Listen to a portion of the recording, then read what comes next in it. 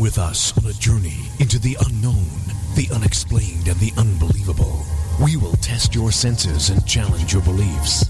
A world where science and religion clash. Or do they? You will meet real people and hear real stories, but you will not believe. You will witness strange sights and hear strange sounds, but you will not believe. This is the New England Ghost Project. Welcome to the nightmare. Good evening, everyone. Good morning, good afternoon, good whatever. Welcome to Ghost Chronicles Next Generation. I am Ron Kolick, although I guess it's Ghost Chronicles, the original. I am Ron Kolick, your host, the gatekeeper around the unknown, the unexplained, and the unbelievable New England zone, Van Helsing. And with me is she here. Is Maureen here with me yet? Nope, still waiting. Anyway. I'm on the phone.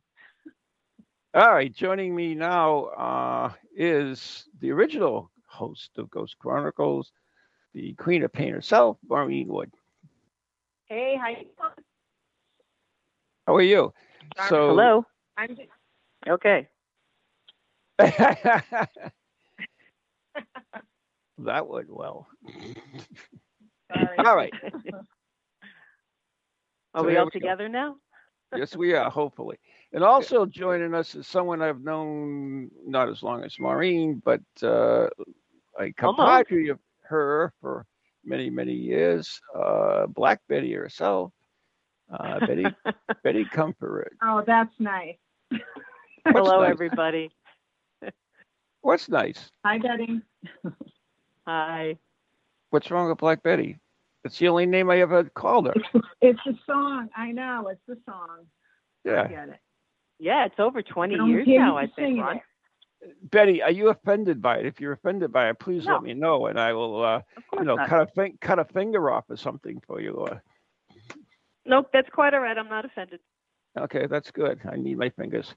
Anyway, thank you so much for joining us. And it's been a Thank you while for having since me. we spoke with you. You, as I mentioned before, you are a compadre of the Queen there. And so how do you two know each other?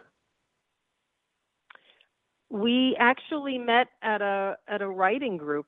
We both wanted to be writers, and there was a group that would meet once a month with aspiring writers and published writers, and that's where we met. Paperback writer. Oh, excuse me. Yeah. That was probably about, 28 years ago? 30 years ago. 30 years 30 ago. years. Yeah. Yep. Wow. So when you were both like 6 years old? Yep. Just about. You know it. Yep. You know it, Ron. Yeah, and so, but, back then, Maureen was a little strange, Bety. Oh, really? I mean, she was into strange. She was into one of these all this voodoo stuff here, the not voodoo, but the all the spiritual stuff and everything else, which was. She talked to dead people. What's so weird about that? Exactly. Why? That's normal.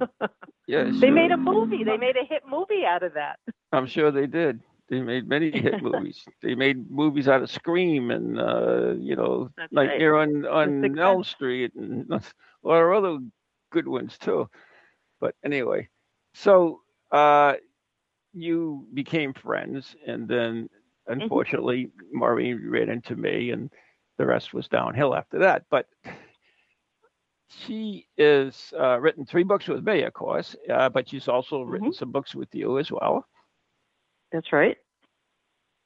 Yep, we took many of our spiritual and paranormal adventures and put them into young adult books. Oh, something I could read. Yes. Yeah. Yep. And even Jeff Belanger liked the book. He liked it. So, so I think we have 4 out.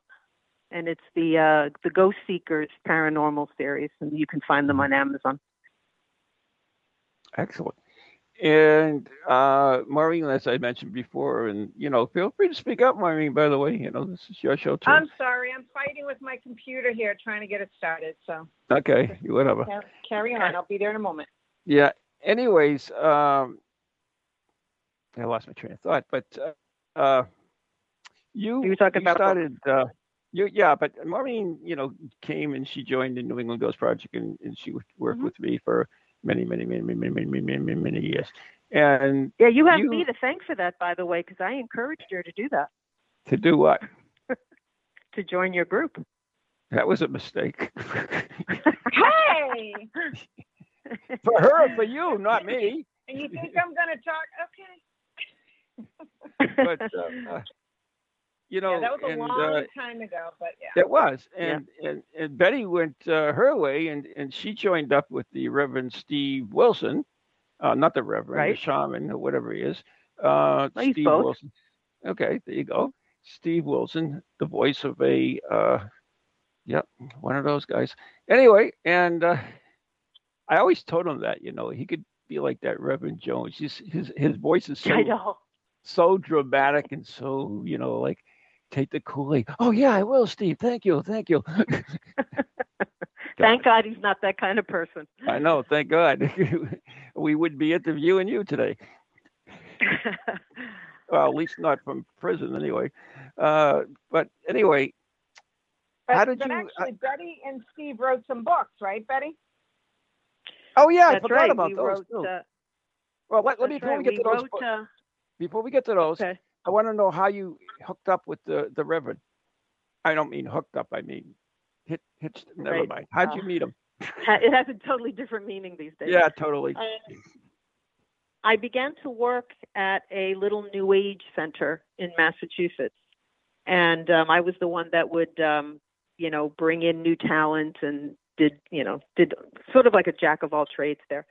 Mm-hmm. And Steve would do shamanic healings, and I didn't know what a shaman was. I'd never heard of the term, and I didn't know what he did. And because I worked there, I got a discount.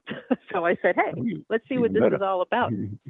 Even better. And blew my socks off. I'd never had a healing like that before. And I told him, I said, okay, you need to teach me this. And I basically hounded him until he began to teach it, not only to me, but to other people who were curious about the, shamanic healing and that sort of thing.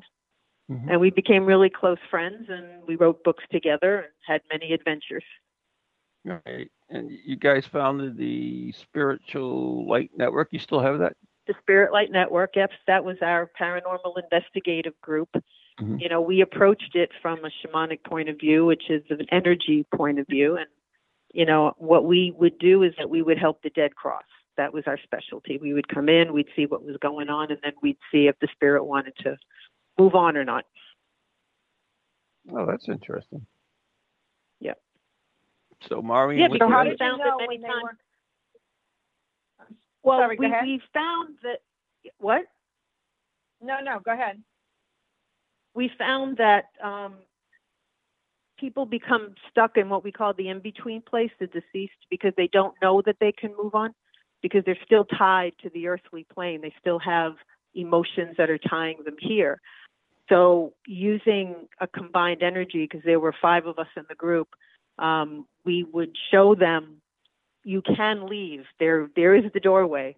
You can leave anytime you want. And if they didn't want to leave, we never forced them. Uh-huh. We just gave them an alternative. Any way you could use that same energy on the people in Washington, D.C.? I wish I could, believe me. You can move on now. You can move on. I know, huh? Yeah, well, you know what they say, evil never dies. Thanks. Yeah. So, Maureen, you would begin to say something before Bety so rudely cut you off. What was it? No, she didn't cut off. So Bety was talking about how they helped to see whether or not, they wanted to move on. But I was going to say, how did you know? Like, what signs did you feel it? Did you get that inner knowing? Did you actually hear them speak to you? Like, how do you know when it was ready for them to move on or not? Oh, basically what we did was, again, we combined our energy, and we would try to ground out, or move, I should say, ground and move out the energies that kept them here. Many times it was fear, unfinished business, people that, they took care of their families in life and they still felt as though they had to do it in death. And we would explain to them that, it's over. Your life as it was is you're not on the earth plane anymore. You can't take care of your family. There aren't things that you can do. You need to move on and continue your journey on the other side, that sort of thing. And we would just start to move whatever they were holding on to through us. It's called grounding, and we can get into that later, how to do it, because that helps a lot of people that are empathic or feel too much energy. And 9 times out of 10, once we showed them what the energy felt on the other side, through the doorway, paradise, heaven, whatever you want to call it, why would you want to stay in the in-between place? Why would you want to stay stuck? I think most of them would move on. Because it is everything you've heard. There is so much love and peace and all the adjectives that describe a place like that. That's why they keep throwing me back. But anyways, what I wanted to know is... We'll help you run. Does it work the other way around? Do you have the living not letting go of the dead so that they can go on as well? And Very much so. And if there is, how do you deal with that? Well, basically, I have had that happen. I have friends that have lost loved ones, and I always try to gently tell them that as a human being, you have to go through the grieving process. You can't turn it off. You have to go through the 5 stages, I believe in it. But at some point, if you love the person enough that passed, you have to let them go, because your grief will hold them here. Mm-hmm. And then they have free will. I can't interfere. If they refuse to let go of their loved ones, there's nothing I can do. It's an interesting thing, because various cultures have different thoughts about that. For instance, in Japan, they really don't have grief counselors, because they believe that if you have grief counselors and you settle your grief, then you are not remembering the dead. You are releasing them, and mm-hmm. they don't believe in it that way. If I got that right, but and we have it differently this way. I mean, is it more cultural, or is it just personal beliefs? Well, if you look at the Japanese, or you look at the Mexicans, the Day of the Dead, or you look at other cultures, they honor mm-hmm. their dead, mm-hmm. but they don't hold on to them every single day. Right. From what I've been able to see, they take time out to honor their existence. They love them for who they were and for who they were in their lives, but it doesn't feel like they're holding on to them like people that are grieving. The example that I give is Queen Victoria. Poor Prince Albert could never leave this. He couldn't move on. She held on to him for 50 years? Every mm-hmm. single day. Until she met the Indian guy. Not even then. But even so, so that's when you get excessive grieving, that's where you have the issue of, you're not letting the dead move on. Does that make sense? Yes, it does. Because even in his funeral coffin, she didn't let him go. She never did. Yeah.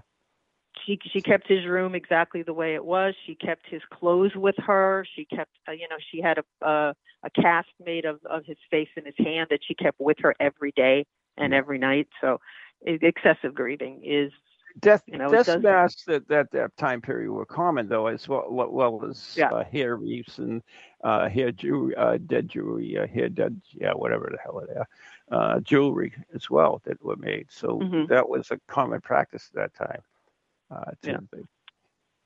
So, but I have an interesting question I want to ask you and Maureen. We now have the technology to speak to dead loved ones in conversations.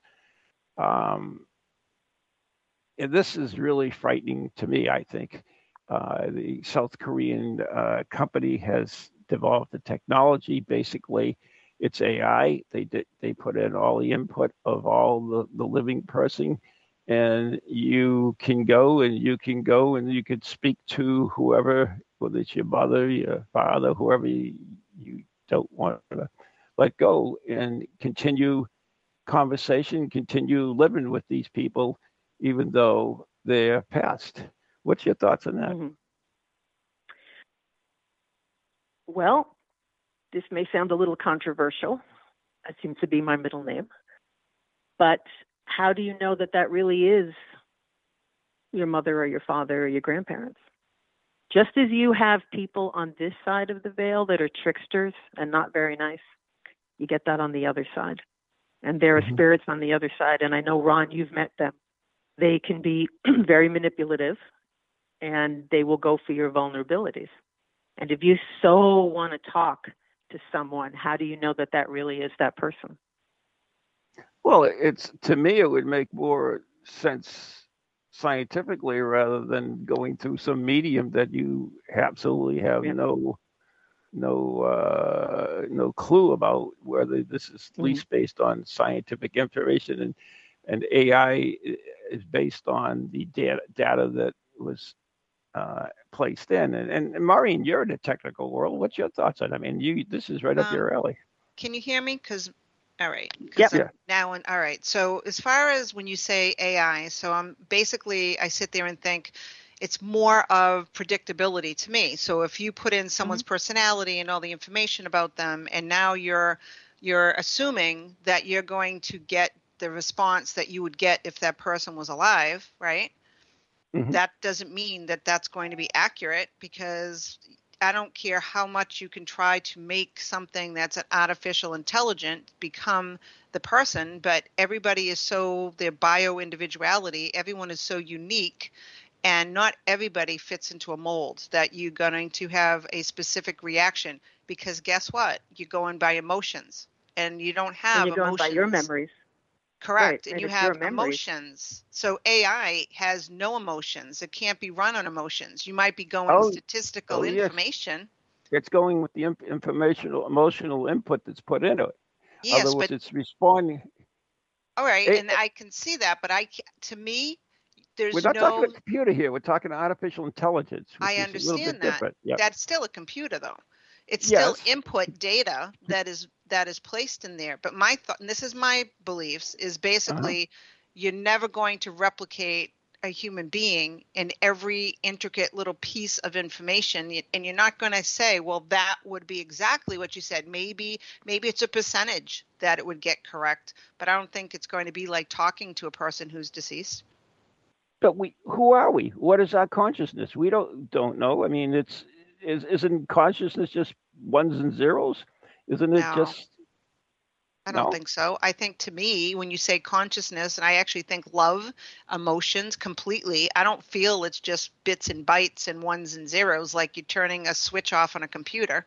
You turn a bit on and a bit off in a computer, and that's how you're getting the data in a computer to respond when you're putting in algorithms, when you're putting in numbers. But as much as you want to try to do that to replicate a human being, you might say you're close, but I don't perceive it. I might get someone who's artificially, potentially get an answer that might be similar, but they're never going to be like the deceased person that's talking to you. I don't believe that at all. Right, because you're talking to a facsimile. Right. And you're not talking to the actual person.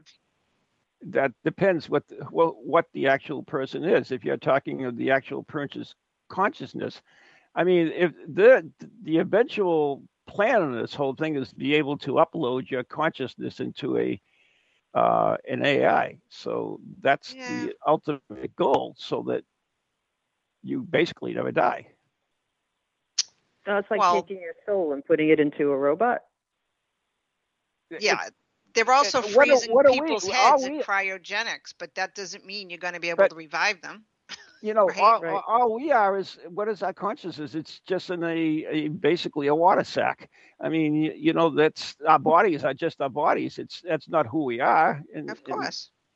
So that's not the important part. So I think somebody's watching too much sci-fi.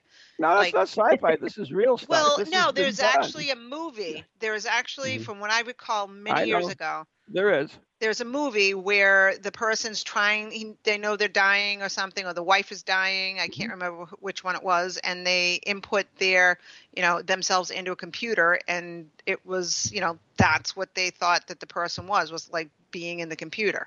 But I honestly, that's great and all well and good. I just don't foresee it to be actually something that I would put a whole lot of faith in. See, the problem is we don't know what a consciousness is. We don't know what it's composed of. We know that all our bodies and everything are composed of atoms. We can break ourselves down to the very simplest forms. So consciousness must be a series of electrical impulses that are in this giant, basically, like greater consciousness almost, where it's a all this bits are in there. Isn't that, speaking of the greater consciousness, isn't that what the greater consciousness is? I don't know. Yes, but you're looking at it from a scientific point of view. But what about the spiritual point of view? Your consciousness will stay. Let's say that they put your brain on in a computer. Yeah. Where is your growth spiritually through each life? I believe we come into each life to learn certain lessons. But when they put you in that computer, you're at where you are. So where is the progression of the human soul, trying to reach enlightenment? See what I'm saying? You could, why do we have to be in a physical form to reach enlightenment? Well, if they're going to put you in a computer, isn't that a physical form? May not be a flesh and blood body, but it's an AI computer. That's still some kind of a form, isn't it? Yeah, true. And even so, you're not progressing spiritually or learning whatever you're supposed to learn because you are where you are when they put you in there. See what I mean? So this would this appear the same thing as cloning then? From what I understand from cloning, it's they take your DNA, but they can make like 1,000 or 1,000,000 of you, but it's not really you, is it? Shiver to think. Is it? What? Imagine 1,000,000 of me. I said shiver to think. Exactly. That was right where my mind I know, went 1,000,000 Ron? Yeah, I know. 1,000,000 Ron? Oh, my God. Anyway, all right. So anyways, we went down that path, which I probably shouldn't have, but I did. But no, it's interesting. It's an interesting question. And at the end of the day, it's humanity playing God, and that always makes me nervous. Yeah, I'm not saying the moral implications are unbelievable, but we do have it is a reality now in a way. It hasn't reached to the point that we've been talking about, but it's been more on the basic side, I think. But you could see it moving in that direction, especially at the rate that our technology is moving. It's unbelievable. So anyway, we are coming up to the break. So what I wanted to in this last few minutes before the break is find out what you have been doing since the last that I talked to you, Bety.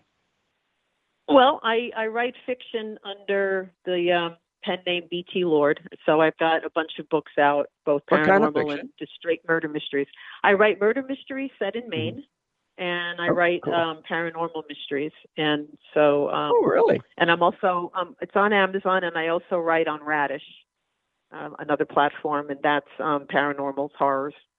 So that's what I've been doing, keeping my head down and writing. So are they romance models? I mean, romance novels? Or are they more strictly like the murder ones are strictly mystery, and the other ones are what, horror? They're horror, paranormal, yeah. Now, Maureen and I started out writing romance, but we stopped because we just kind of ran out of positions to write about, so we stopped writing romance. Yeah, and you know what? It's just formulaic. So when when you start really researching it, you find out that, okay, when you get someone, if you have an editor interested in your books for this romance, well, you have to have 3 sex scenes, you have to have so much of this going on, so much of that going on. Oh, yeah. And it really, I hate to say it, it just takes all the fun out of it, and besides, who doesn't like to just, when you're aggravated, kill off a character? Just saying. You're right. They do it. It's a safe way of doing it. So. They do it in Downton Abbey all the time. Exactly. No, my hat's off to good romance writers, but we couldn't do it. Yeah, absolutely. I think we got into that because we knew people, we were learning how to write at the time. and we're really getting into it. And then we realized that maybe her, I think Bety and I got along so well because we had similar interests, and it was really about the paranormal and murder, and it really wasn't romance. So, sorry to our husbands. Killed them off. Anyways, we're going to take a break, and we'll come back. We'll learn more about Bety and the Spirit Light Network and other things that she wants to talk about. So you're listening to Ghost Chronicles Next Generation, or Ghost Chronicles Original, with Maureen Wood and Ron Kolick right here on TogiNet. And our special guest is Bety Comerford. Yeah, whatever. Anyways, we're brought to you by Circles of Wisdom, 286 Merrimack Street, Methuen, Massachusetts, the Gallant Messier Family Law Group, 15 High Street, North Andover, Massachusetts, and our very good friends on Ghost Chronicles Radio on Patreon. Become a member for a mere $3 a month. And you help promote the show, and also you get access to, I think it's like 50 different videos and stuff on there exclusively for listeners. So go check it out, Ghost Chronicles Radio on Patreon. Become a member, and I will love you for life. Ha, ha, ha. Anyways, we'll be right back after the following messages here on TogiNet.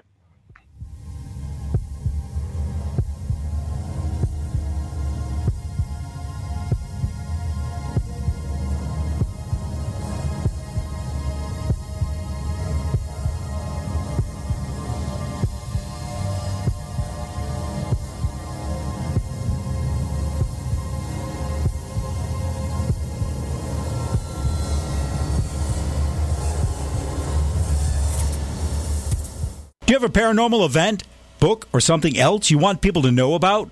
Then why not advertise it on Ghost Chronicles Radio? With over 150,000 downloads a month, get your message out to an audience that's interested in the subject. We have a plan at a cost that fits your needs. For more information, contact Ron Kolick at anyghostproject@comcast.net or call 978-455-6678. Hello, can you hear me? My name is Harry Price. I am speaking to you via the medium of the Ghost Box. Many of you will know I carried out the first live radio broadcast from Haunted House way back in 1936 for the BBC. Now, thanks to the wonders of modern technology, I am still able to keep abreast of 21st century ghost hunting by listening to Ghost Chronicles International on TogiNet, ParaX Radio, the Ghost Channel, and even on something called a podcast. Two splendid chaps host it. One is an American who calls himself New England's own Van Helsing, although I have discovered his real name is Ron Kolick. The other is Stephen Parsons, and he's a paranormal scientist. Well, mustache, I'm required elsewhere on something called a K2.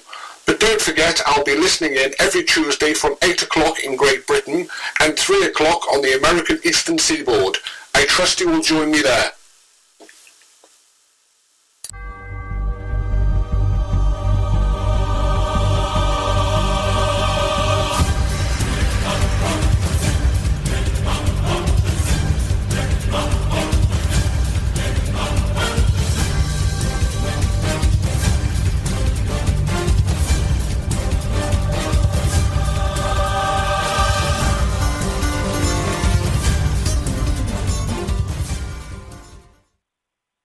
We're back. And we are back. You're listening to Ghost Chronicles Next Generation, huh? Original? I don't know. Original. Original works fine. And right here on TogiNet, and our special guest is Bety Comerford. Did I get that right? You did. Oh, good. That's a Great job. Yeah, well, awesome. Anyways, Bety is a author, and her and Maureen have written several books together. She has also written several books on her own, and she is also a member of the Spirit Light Network and all that stuff. But if somebody wants to find out more information about you, Bety, how can they? They could go to www.comerfordwilson.com. That's the website, that Steve and I set up. Want to spell it? Comer,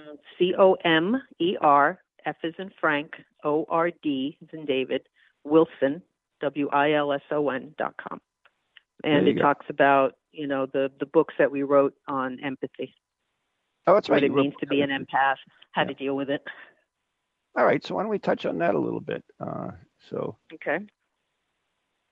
you want to take that lead, Maureen? Sure. So when you're feeling, so actually, why don't you explain to the listeners, Bety, like when you're saying empathy, for someone, how do they recognize if they're empathic? Basically, an empath is a human sponge. So you physically feel what other people are feeling. For example, a friend may come to you and something terrible's happened. And while they're talking, your stomach feels tight or your chest hurts or you just feel awful. That's an empath. You're physically feeling their emotions and their feelings and their thoughts. So we had many people come to us saying, this is a curse. I don't like feeling all this stuff. If you think about what's happening in the world today, a lot of people are getting really upset, depressed, so much in fear because of, the news and all of that. And they would come and say, this is a curse, take it away. And we would say, no, it's a wonderful gift. You were just never given the tools on how to work with it and how to deal with it. And that's what these series of books are about, is how to enhance your gift, enjoy your gift, learn your gift of being an empath.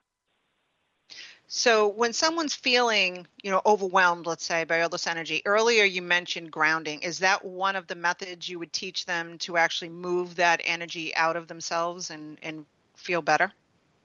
Yes. In each of the books that we wrote, we always put in at the end of the chapter a how-to on how to use several energy techniques that will help you get through the day. And the most important one is what we call grounding. And it's basically, the energy comes at you from all directions and you get overwhelmed. There's a way to just move it out of you so that it doesn't stick to you like Velcro. And it's a very simple technique. Some people use the famous, imagine the roots of trees coming out from the bottom of your feet. That's one technique. But my favorite is the red ball.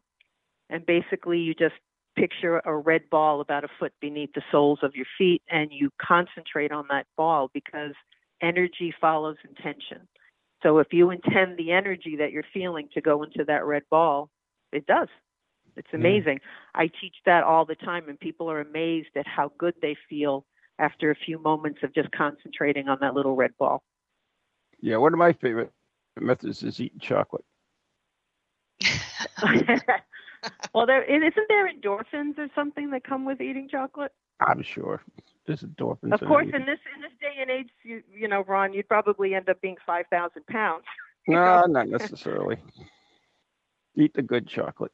Eat the good chocolate. There's calories with it. I don't know about anything else. That's the thing, it's the calories. Yeah, so. Yeah, well, you're very thin. Good. Anyway, so you and Steve wrote this book on empathic, and what I forget what was the empath, right? What is the question? The first one was the reluctant empath. Reluctant empath, and that was the first one, yeah. And what is in the I mean, that's the title of the book, but what's in the book besides your different methods?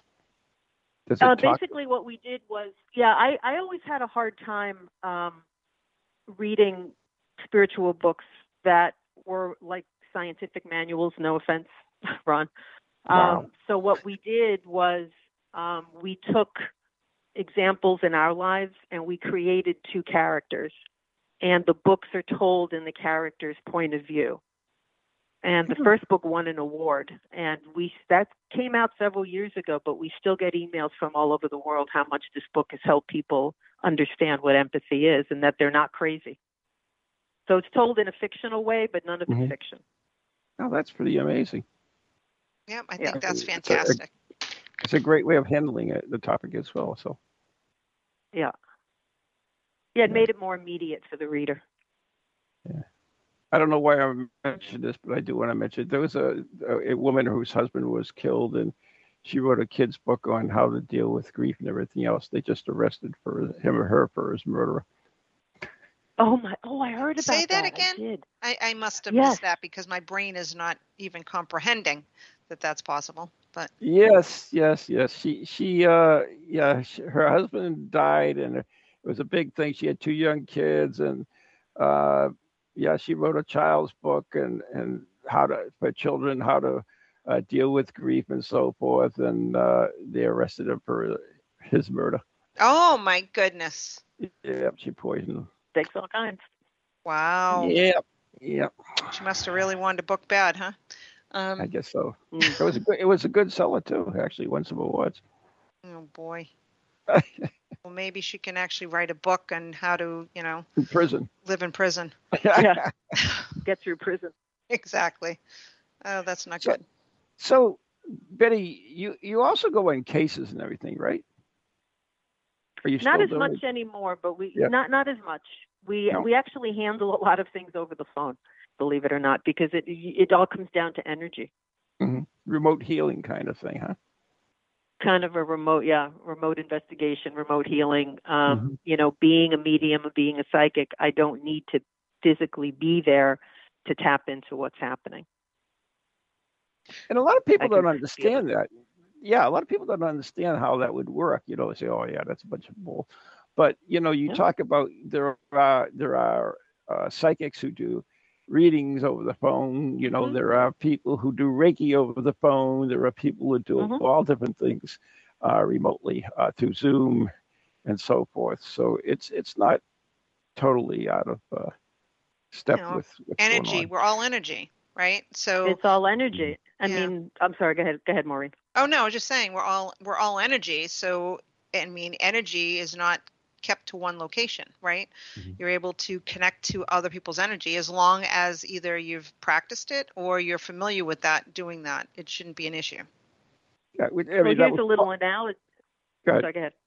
No, go. I was just going to say, here's a little analogy. Let's say that your mother lives in the UK, and you get a phone call that something terrible happened to her. Wouldn't you suddenly feel fear or horror or whatever? That's energy, and she's in the UK, and you're still feeling it. Right. So energy is energy. It doesn't matter where you are; you're going to feel it. Exactly. I mean, that's why they have like remote viewing. The Stargate programs, so forth, where they're astral projection. It's another example of that. Maureen and I tried a couple of experiments at that, if I remember. Well, I mean, there's even famous examples that I want to say that they had where they put, like, for instance, a mother in one room and locked the room, and then put the woman's child in another room.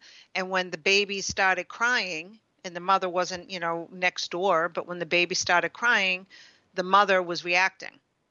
So, I mean, right there is that energetic connection, right, to that child. You don't have to be in the same room. I mean, how many people get that moment where, oh my God, I'm thinking of a certain person at a phone calls? It's not just, is it just you have this energetic connection, or, is it because, that whether it's love, whether it's just, like Bety said, fear, or whatever it might be, but you have these impulses that come through, and that's just energy being released, and you can be picking that up.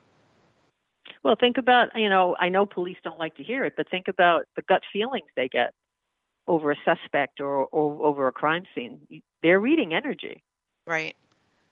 Well, they're okay with gut feeling. So when you say, there's actually a book out there that my daughter is a police officer, she's a lieutenant, and when she went to the academy, they give books out to all the parents, because these books are talking exactly about that, but they definitely use, the gut feeling and how to interpret it and how to pay attention to your intuition. But they don't want to call it. They try to stay away from all the spiritual connotations and the different language, and they go with just your gut will tell you what XYZ is making them feel. Mm-hmm. And that's energy. Right. Yeah, but we have that in all our lives, though, don't we? Like we can, we see somebody and for no reason at all, we don't like that person, or we see another person and for some reason we're drawn to them. Isn't that the same type of thing where we're actually reading their energies? Mm-hmm. Yep. Yes, but when you've got someone who, like Maureen, she spent years studying this. I spent years studying this. Ours is a little bit more enhanced, we feel. Yeah. But yeah, every person feels energy. Every person's going to feel it. It's just how much are they open to believing it too, right? Because I think there's those who are very determined that science is the only way and I can't believe this and it's not real. Well, then they can't say, well, I don't experience anything. Well, you probably won't, right? Because in your mindset, you're already closed off the possibility. So, I mean, are you familiar, Ron or Bety, with Deepak Chopra's, I think it's called, I might be getting this in reverse, but Ageless Minds, Timeless Bodies or something like that. It's one of his earlier books. Okay. I've heard of them. I don't know if I've heard of the book. Yeah. The only reason, and it brings to mind an example, is basically there was research done because he always researched, spiritualness and energy and how people can, how can you prove that these things take place? And I know that at one time they actually took one person, they were hooking them up to a lie detector test. They scraped cells off of, now this sounds gross, but they scraped cells off of his tongue and they put it between two glass plates. And then they took those glass plates like 2 miles away and attached it to a, the lie detector on that end. So there was one on the person and one on, the cells between the glass plates. And what they found was when they asked questions to the person who was in the room answering, the machine that was 2 miles away answered as well. And all that had was the cells from his tongue. So it's just proving, I mean, we're all energy beings and we're energetically connected in this big web of consciousness pretty much. And basically that was kind of proven, that scenario, that you do have that reaction and it does take place. I mean, there are many things that, we can look at that energy has. I mean, for instance, plants alone, most people don't, all you Peter people, what plants have emotions too. Yes, they do.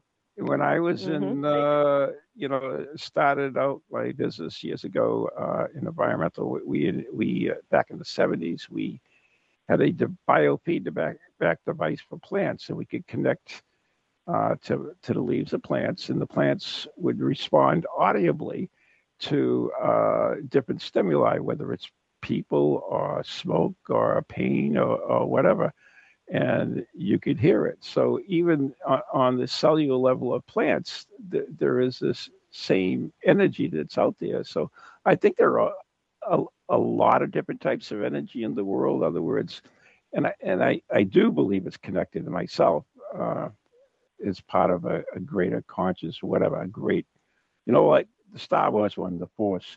So it's kind of like everywhere. No, it is. It really is. Well, we were just talking about this yesterday. That's why we're laughing, Ron. We're not laughing at you, but Bety was saying the same thing. Really? I was saying the energy. It's the other word is the force. The force does exist. It's energy. It connects everything together. And how do you say there's a disruption in the force? Well, that happens. Absolutely. Yeah, it absolutely happens. Now, what this force is, what this energy is, beyond that is, I can't tell you. In other words, is it a greater consciousness, or is it just a greater, I don't know. I really don't. That's the amazing thing. That's why I love doing what I do. And there's just too many mysteries out there that need looking into. So anyway, so you guys deal with it all the time. I know you. Are you a Reiki practitioner, Bety? No. I'm more what I would call a shamanic practitioner. Yeah, shamanic. Okay. As soon as I said it, I realized that. Yeah. So, wow, that's an insult to Reiki practitioners everywhere. No, it isn't. Reiki. We're going to protest. Now we got science. Reiki it's great because it shows people that energy does exist, and it's a great foundation on which to build upon. So I would never put it down. I started as a Reiki practitioner. So is Maureen, right? She's a master. I'm a Reiki master. Yeah, master. We became masters together. Yeah, we became masters together. I'm a mere practitioner. Yeah, that's fine. I honestly think that a lot of, not, and again, I'm not putting down, because I've had gone through the 3 different classes with 3 different, teachers, and getting the Reiki master and so forth. But there are some people that are more naturally, I think, able to just, they might just do the healing and they don't realize it. Right? Because you have someone that just lays hands on their loved ones, like a mother who's with a child and putting their, the hands on the child, and it makes them feel better, or only because they may be natural healers. Not to say that, and having the Reiki, master would be great, but I do think a lot of people it's naturally a gift that you can do that as well. Yeah, it's intriguing stuff. I mean, we look at all the different spiritual modalities, and they all deal with energy of some sort. Whether it's, we look at it, even spoon bending, which is a simple thing. It's fascinating. I thought I told you about that class I took with Dr. Wang, or whatever the hell his name was, Wang Yang, Gene, what's his name? Gene Wang Yang, whatever. I can't remember. Yeah, you're as bad as me. So, yeah, I took a class, and I thought it was a bunch of baloney, as most of the classes I take. Hey, it's true. You know that going in, it's like whatever. Hey, I taught you dowsing. I know. Yes, I know. And now I have taught many people dowsing. See? But yes, but I understand dowsing too, which is great too, and how it can be faked and how it can be misused and how it can, whatever. Anyways, so I mean, I took that class and I really didn't expect anything out of it, and yet I was able to do all the exercises that he performed, which were quite a few. I think it was 7 or 11, but it was all to do with energy. But the interesting thing about it, though, it seems like in a class, it flows much better. In other words, many people can do it really easy, but if they go in on their own and they do it, sometimes it takes them a little while to, they have to practice to get it going. But it seems like in that class, they just be able to do it almost, perfectly right off the bat. And you think that has to do with the group energy, or or is it the teacher's energy? Collective energy. I think it's a little of both, but I think it's the collective energy about people that are sitting next to you. Think about it, and it's not detracting from talking about the class, but how many times do you say that collective prayer, right? When you have, they even have proven that you have people, like one group of people that had heart surgeries that they put in prayer group, they prayed for and they healed faster. Then you have another group that you didn't, and they healed, but it took them longer, right? So you have that the collective energy. So if you have a class and all of the people in the class are focusing with their intention on doing the same, step and bending the spoons, I think you're going to find it's easier than if you try to do it by yourself. Yeah, I want to say something that I have to inject here, because I have to. We throw the word out, proof, a lot during the show, and there are studies where there have been studies that prove this thing, but there are also many other studies that have not come up with the same results. So just because there has been one or two a study doesn't mean that proof is a universal proof. Otherwise, in that particular study, it was successful, but there are other studies it hasn't. So I just wanted to add that out there. I'm not trying to cast any aspersions or anything, but we tend to do that to make our own points. There's nothing written in stone. There's nothing. That's the thing. There's nothing 100%. There's nothing written in stone. There's not, if you go to a medium or you go to a psychic and she tells you X, Y, Z, it's a potential future. It's a potential what they're picking up. It's not written in stone, and nothing is, nothing's like a guarantee. So, people just need to kind of be aware of that, it's the unknown for a reason. They have to understand it, or at least attempt to understand it, and try to. I mean, Steve Parson, who's one of the leading parapsychologists in the UK, I mean, he's very well grounded as far as that even though he looks at things and he can explain a lot of different things, he still knows of cases and is open to cases where things have occurred that can't be easily explained away. So that's what we kind of look at.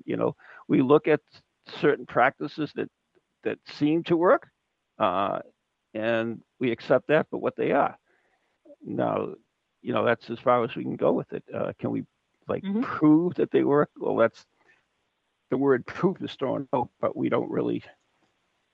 You really have to define what proof is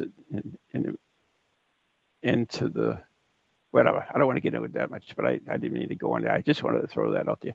But anyways, we are heading towards the end of the show. So Bety, anything else you want to mention before we carry on?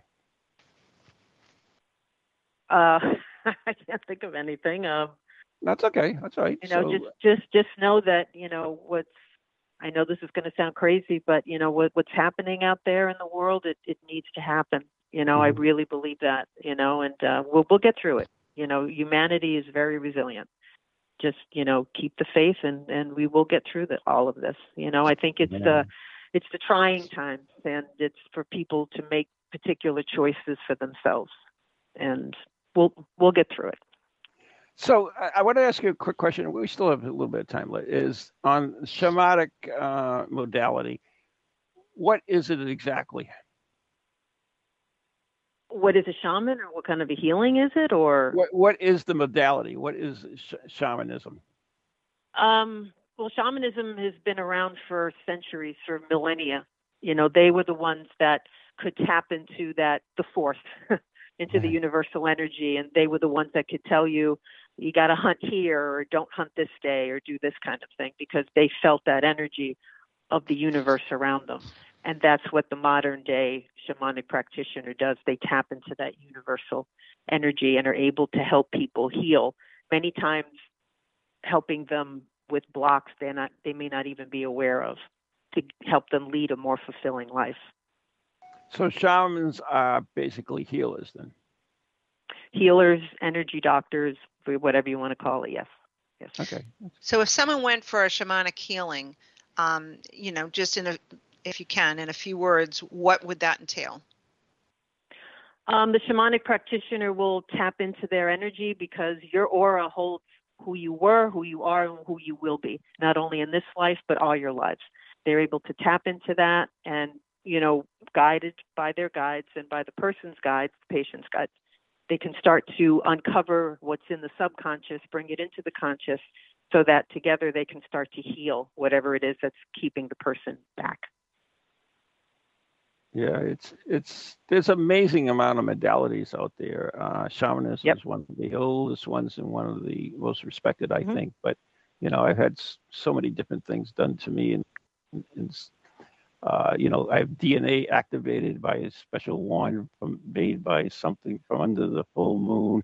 I had my umbilical cord cut from something or other. And I mean, it's hard in this world today that. Are these like offshoots of shamanism, that type of stuff? When you think back to the medicine men and the medicine women of, let's say, Native American tribes, those were the shamans. Okay. And we are just about running out. So once again, if people want to get in touch with Bety Comerford, how can they do that? And give your books, where can they be found, and all that stuff? The books with Steve is under my name, Bety Comerford, Steve Wilson. It's on Amazon. My fiction is under Bety Lord. You can find me BetyLordWriter.com with the empathic and the shamanic stuff. That's ComerfordWilson.com. I'm on Facebook. You can look me up there. That's Bety with only one T, because she... Bety with one T. She misspelled it when she was young, and she had to straighten it out. Yeah. That's it, everybody. Well, thank you guys for having me. I Thanks, appreciate Bety. it. It was fun. Yeah, Great. I mean, I'm sure it wasn't what you planned on, but I apologize for that. But no, it was better. It was better than what I expected, honestly. Okay. Anyways, we got to wrap it up. Great having you, Bety. Okay, take care, everybody. You've been listening to Ghost Chronicles on TogiNet with Maureen Wood and Ron Kolick. And our special guest has been Bety Comerford. Comerford. Yes, that too. And we are brought to you by Circles of Wisdom, 286 Merrimack Street, Methuen, Massachusetts. The Glant Messier Family Law Group, 15 High Street, North Andover, Massachusetts. And our very good friends on Ghost Chronicles Radio on Patreon. Be a member of the Didier Society and join us. And tune in next week. Good night, everyone. God bless. Good night and God bless. Stay safe. And Maureen, thank you so much for joining me tonight. And give a heads up, Anne's going to be taking a little bit of time off. So who knows who I will be appearing with each week. So there you go. All right. See you next week. Good night. Yep. God bless. Good night. God bless.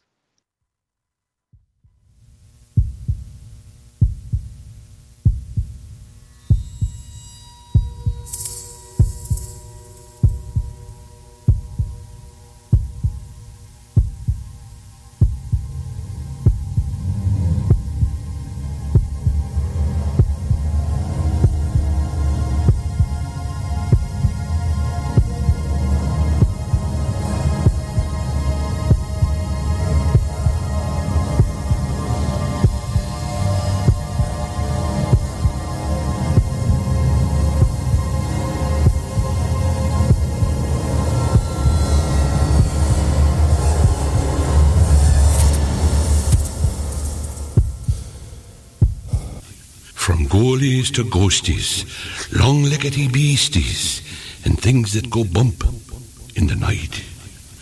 Deliver us, good Lord.